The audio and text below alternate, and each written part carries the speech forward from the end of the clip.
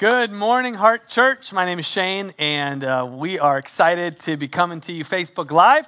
I just came from our outdoor service that we've been doing, and all this craziness of COVID. We've been doing an outdoor service here in Escondido. But for those of you who are tuning in online, either live or maybe you're watching us, later on in the week, man, we're just really glad that you joined us for this message. Again, my name is Shane, and the Heart Church pastor here in Escondido. We meet at 215 South Hickory.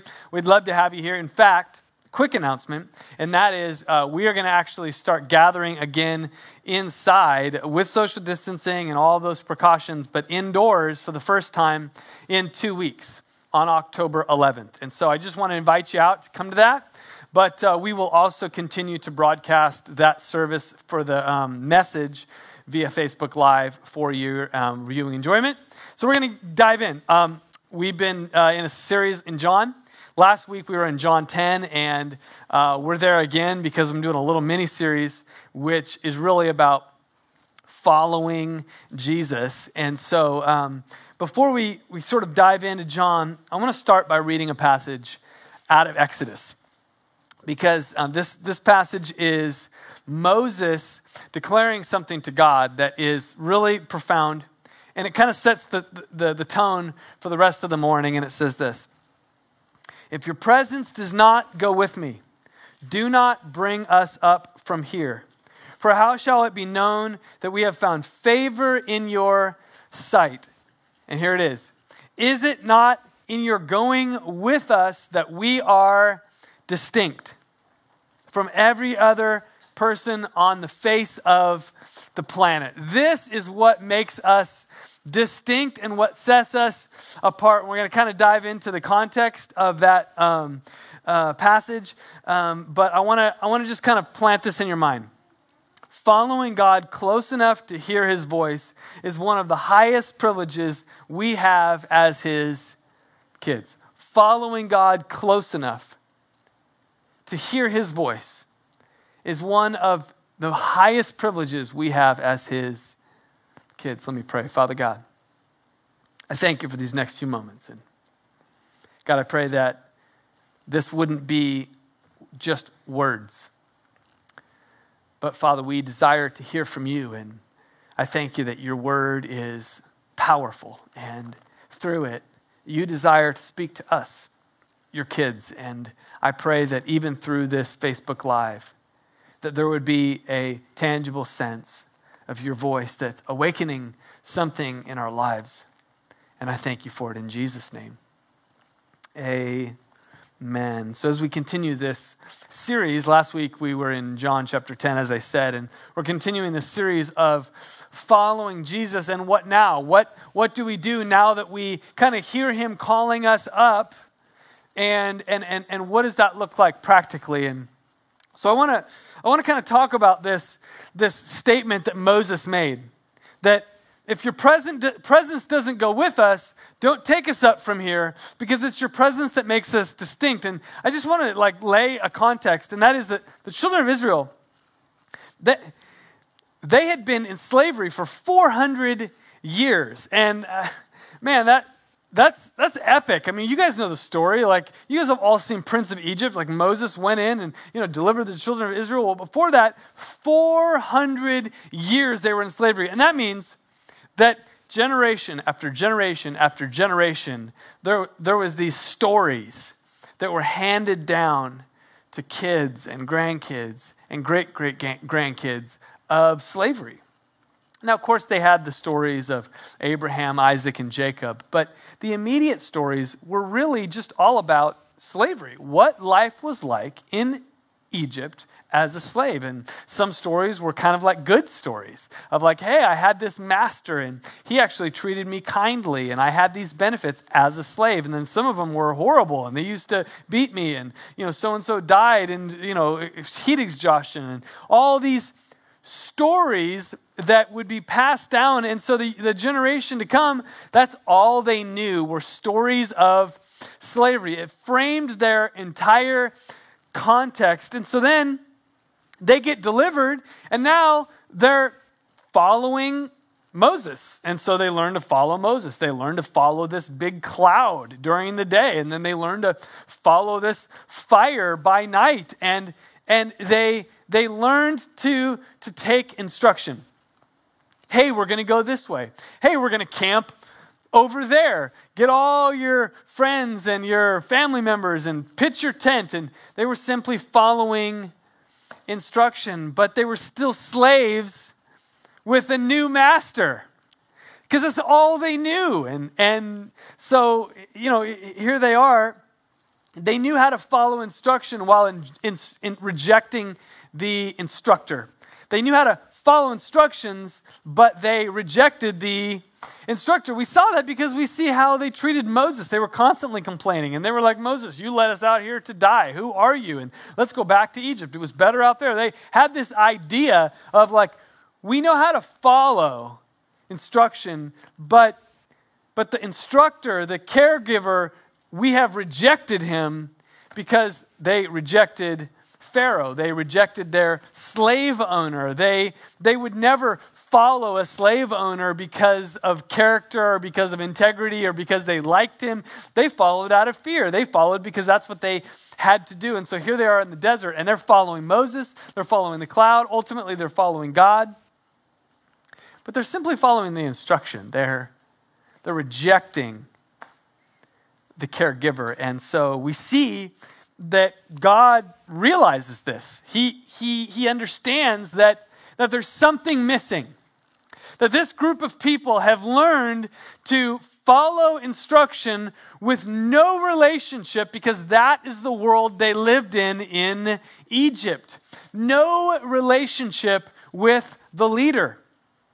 And so Moses gets together with God, and God says, bring the people to the mountain. In Exodus chapter 19, this beautiful picture where God had been speaking to Moses and leading Moses because Moses wasn't a slave, had never been a slave, and didn't have the slave mindset. And so he was connecting with God in that way. And God said, I want to connect with my people. And so I want you to bring him to the mountain because I want to speak to them and I want to begin this connection, this relationship, because it's so important. In fact, it's the glue that holds it all together. And so they come, and there's all of these people at the foot of this Mount Sinai. And God comes down and he begins to speak to his people. And the people are like, nah, I think I'd rather have Moses go up to the mountain. Like, not really feeling this. Moses, you know what? Here's the deal. If you go up and you hear from God, we will follow every command you give. Sound familiar?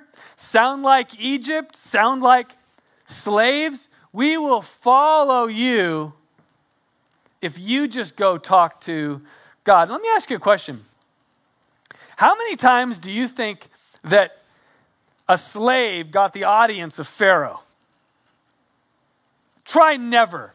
Zero.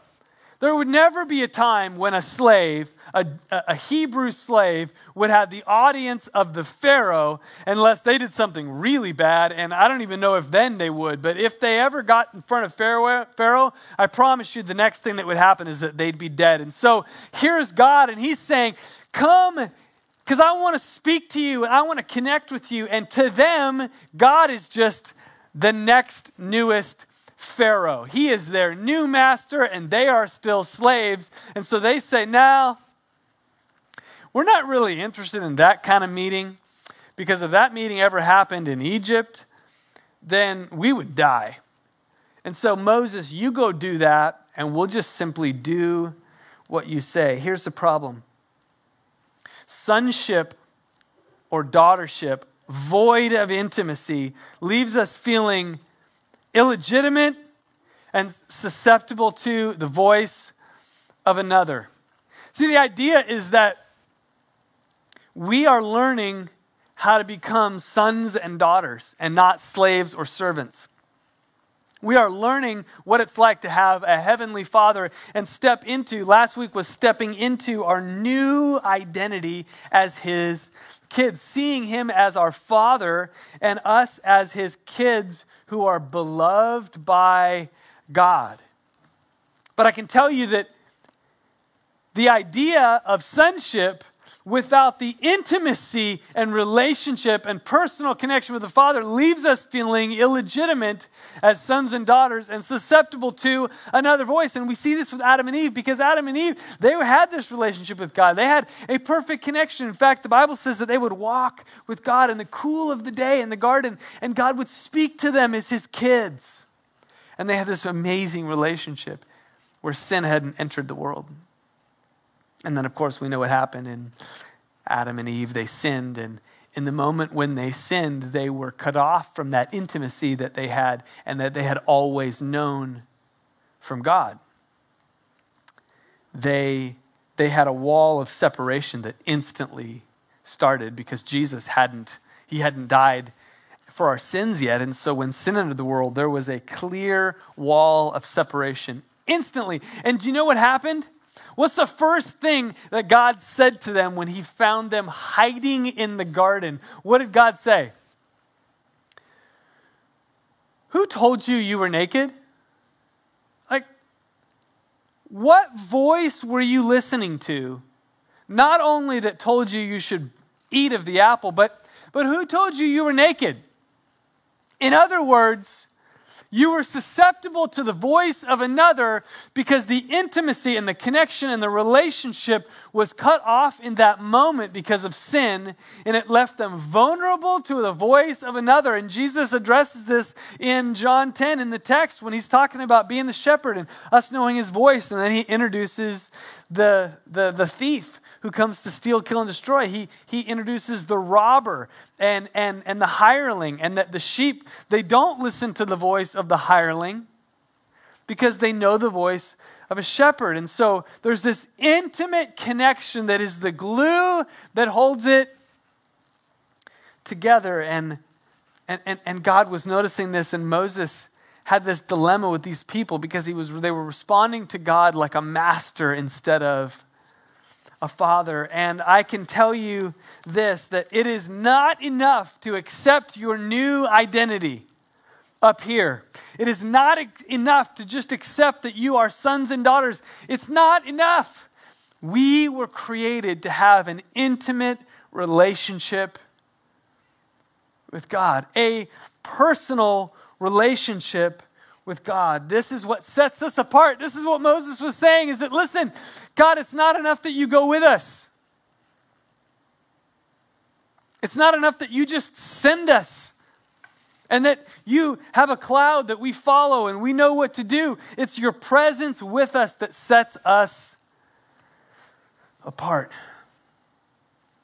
It's why God talks so much about not having idols in our life. And he was talking to the children of Israel about not having idols in our life because of how important it is to put God first, him first. Why? Because the soul of our heart it's like a magnet. Whatever we turn to, whatever we gaze upon becomes what we worship, becomes what we idolize, becomes what we follow. And so there's that connection in that relationship. And I've been teaching my son about this. I've been talking to my son about this, about putting God first in your life, because whatever you gaze upon in this world, it's got so many things that tries to draw our attention away, and God is calling us to have that relationship with him where we put him first. And we see this in Apostle Paul, where he speaks about this in Philippians chapter 3. And if you remember last week, we were talking about Paul because he was a Pharisee of Pharisees. He was the greatest Pharisee of all, which means he knew this Bible. He knew how to follow God. And so he was the great candidate for somebody where God said, you're missing it because you're just following the law and you're missing the relationship. And so last week, we talked about how Paul said that I've been called upward, to the upward call of God, this calling to become. And I want to continue to read in Philippians where Paul describes in Philippians chapter 3, verse 17, he describes his old life and what's important to him now. He says, but whatever things were gain I had, I count them as loss for the sake of Christ. This old life, I was the man. I knew all of the ins and outs of religion. And I'm telling you, I count it all as nothing. Indeed, I count everything as loss because of the surpassing worth of knowing Christ Jesus, my Lord. Knowing him, a personal relationship with Jesus, following God close enough to hear his voice is one of the highest privileges that we have as his kids. Following him close enough to hear his voice. And I just want to pause for a minute here because I just feel like we run the risk of hearing the idea of a personal relationship with Christ, and we run the risk of just counting that as elementary. Like, oh, I heard that in Sunday school. I heard that, like, that's step one of your Christianity is personal relationship with God. And we sort of dismiss it as like, I got it. I'm ready to move on to greater things. And as we land on John chapter 10, I want to read John chapter 10, verse 27, because it's what sums it all up. It says, "My sheep hear my voice. I know them, and they follow me. My sheep hear my voice. I know them, and they follow me." I'll tell you what, this is such an important principle and idea that God is beckoning us to know him, to hear his voice. It is the fuel that keeps us going and gets us up in the morning. And what Moses was saying and what God realized with the children of Israel is it's not enough to say, Moses, you go talk to God.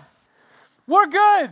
We'll just do what he says because God knows that if that's the case, then it's only a matter of time until the instruction becomes weary and burdensome, and they will go wayward because the relationship is what makes us distinct, that connection with the Father. And so I love John 10 because Jesus kind of sums it all up as he paints this picture about the shepherd and the sheepfold. And because we don't really relate practically with a shepherd and a sheepfold because none of us are shepherds, sometimes we miss the beauty of the imagery.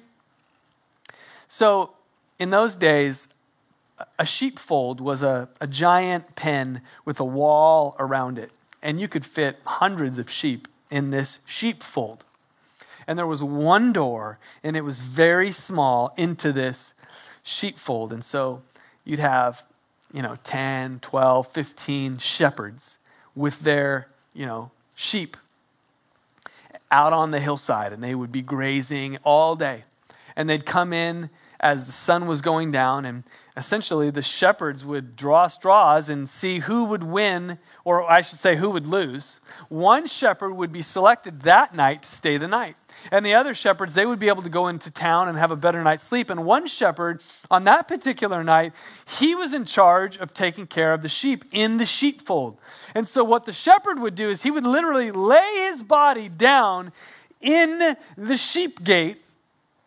And so when a wolf would come or another robber would come to get the sheep, the shepherd would be laying down. He lays his life down for the sheep, literally laying in the door. And so I love this because Jesus comes and he says, I am the good shepherd. I am the door. I lay my life down for the sheep, and no one gets to the sheep that doesn't come through me. And so when he was expressing this, they would know exactly what he's talking about. He's talking about a shepherd that lays his life down for the sheep. And then I love this next part because in the morning, the shepherds would come and they'd have an amazing night's sleep, right? And they'd come, and as long as the shepherd in the sheep gate would recognize the shepherds when they come, he would allow them to come in one at a time, and they would come in and they would call their own sheep by name. They would call them, and the sheep would respond to that shepherd, and he would lead them out. And only that shepherd's sheep would follow that shepherd. And then the next shepherd would come in, and he would call his sheep, and they would follow him out the sheep gate. This was this amazing picture of the intimacy and the connection that the sheep had with their shepherd. They knew him by name, and he leads them out, knows their voice. And I just want to ask you, like, how's your relationship with God? Like, your personal relationship with God. I love this illustration, and I've used it a couple times, but a couple years ago, my son came to me, because my son loves candy, like most elementary school kids, and he came to me and he said, "Dad, do you want some Pez?" And I was like, I know where this question's going because I know what Pez is. And so no, the answer is no, I don't want Pez. Because if you ever had Pez, Pez is this like extremely frustrating candy. And they do it on purpose, and I'll tell you why. Pez comes in this little package, and it is this little candy that's stacked on top of each other, and it comes in this little package, glued together, taped together, and it is so difficult to open, especially if somebody like me who doesn't have fingernails. And so every time I try to open this Pez package to get these little candies, I mean, the thing just spills over everywhere, and it's just a mess. And so I said, "No, Caleb, I don't want any Pez. It's just not worth the hassle." So then Caleb comes over and he breaks out a Pez dispenser with a little bobblehead thing. And he comes to me and he goes, "Now do you want some Pez?" Well, the Pez dispenser, it loads the candies in there after you get it out of the package. And then you open the bobblehead up and a little candy comes out. And it's just like so accessible. And so when he did that, "Dad, you want some Pez?" I went, "Yeah, I mean, I didn't before, but sure, I'll have a piece of Pez." What a great illustration, because I'll tell you what, this is Pez. And the packaging and our relationship with God can be frustrating to open. Like trying to dig in and get Pez out of this thing. We can find ourselves in Leviticus and we're like, oh, there's so many rules and genealogies and our walk with God can become clunky, and it's just I don't know if it's worth like really breaking it open. I need a Pez dispenser. I need somebody to just serve it up for me. And so we come to church and we get the pastor, the bobblehead, who has served Pez up. And it's just like, I dug in here and I got it out and I wrote it all down. And now I'm like, "Hey, do you want some Pez?" And it's great on Sunday. And it's wonderful. And I love coming to church and hearing somebody preach. And I love receiving. And it's just like served up on a silver platter. Here is some Pez for you to enjoy and let it fuel your soul. But what happens on Monday and Tuesday and Wednesday? It can just be like, I don't know. Where's the Pez dispenser? Because like we're staring at the Pez package. And it's just like, sometimes it's easier to just leave it on the shelf and wait for Sunday.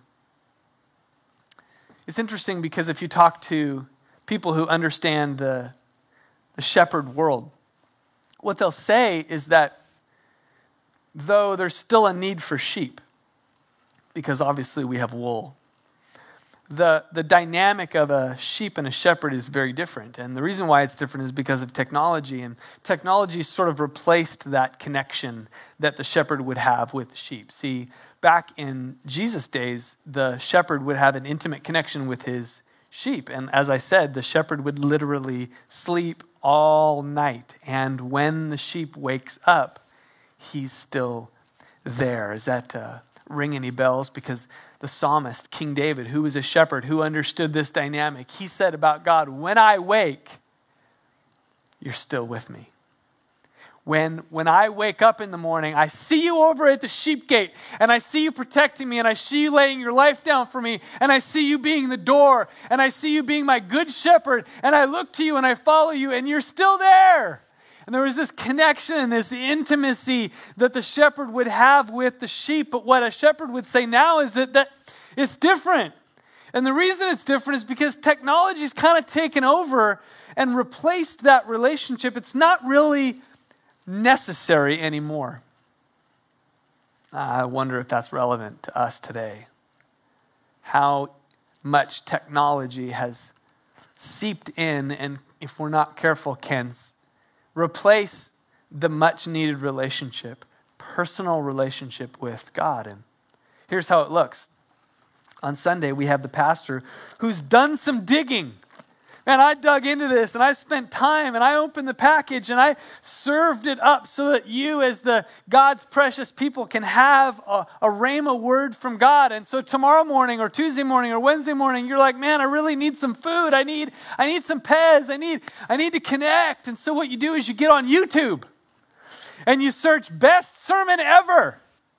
And you find some 5-minute sermon where the preacher is giving some more Pez out. And he's like, man, let me give you some good stuff. Let me give you another Pez dispenser where it's just served up on a silver platter. Meanwhile, our Bible is up on the shelf. No need to open it because I've got somebody else who went up on the mountain and found God and got a word.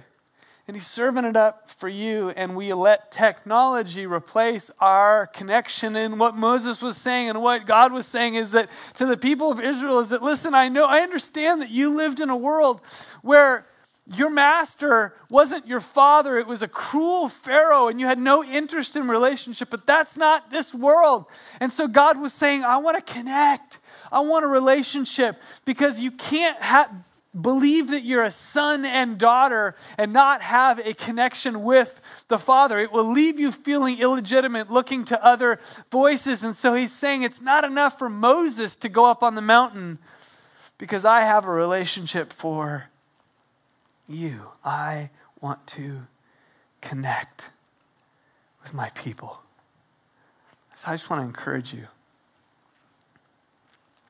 The Bible says that if you seek first the kingdom of God and his righteousness, all these things will be added. That there is a pathway to a connection and a relationship that if we lean into him, he'll lean in to us. If we seek him, we will find him if we search for him with all of our heart. This is what God's word says. If we seek him, we will find him. Is it easy? No, it's not. It's not easy. And I wish I had like a 1, 2, 3 steps to a vibrant relationship with God. But what I can tell you is that technology is seeking to steal your relationship with God. What I can tell you is that there's all kind of voices that are going to leverage that void of connection and intimacy. Because if there's a void, then there are other voices that you will begin to turn to, like Adam and Eve turned to in the garden. And so we must lean into this relationship. And since I was 12 years old and I heard God speak to me and I heard him beckoning me to have this relationship, I've just carried a shovel everywhere I went. And I'm no special person. I'm just a guy that desires to have a personal relationship with God. I'm not going to let a pastor or another person or another bobblehead serve me up Pez. I'm going to go get it. And I'm telling you that is available and necessary and needed for every one of us for the fuel of our soul. And so I've carried a shovel. And I want to invite you to carry a shovel. And you say, what do you mean? I say a shovel to dig. Because if we dig into this, we dig in for ourselves and we will find gold. We will find rhema words that will light up our soul and cause us to elevate to that upward call of God in Christ Jesus, which is to know him and to make him known. This is what Moses said. This is what makes us distinct. It's not that we have the Bible. It's not that we know where to go. I mean, God could have told the children of Israel, listen, I'm going to defeat your enemies. Here's the promised land. Move this way and that way. And just go and you'll be blessed. And Moses said, that's not it. That's not it. It's you're with us that makes us distinct. You going with us, you being with us. Us knowing your voice. And so the shepherd comes into the sheepfold and he calls your name and he invites you to know him. To know him. Can I pray with you? Father God, I thank you that today in this simplicity of this message that we've probably heard 100 times, that It's about a personal relationship with Christ. We know that it's not a prayer that we say. It's not a Bible study that we go through. It's not a verse that we read. It is a personal relationship every day where the shepherd comes and he invites us to follow his voice and know him. And so, Father God, I ask that if there are places in our lives where we have given in to another voice to follow, that you would silence those and we would be able to narrow in on the shepherd's voice, to know him intimately, to follow him to green pastures and still waters. And I thank you for it in Jesus' name. Amen and amen. God bless you, and we'll see you soon.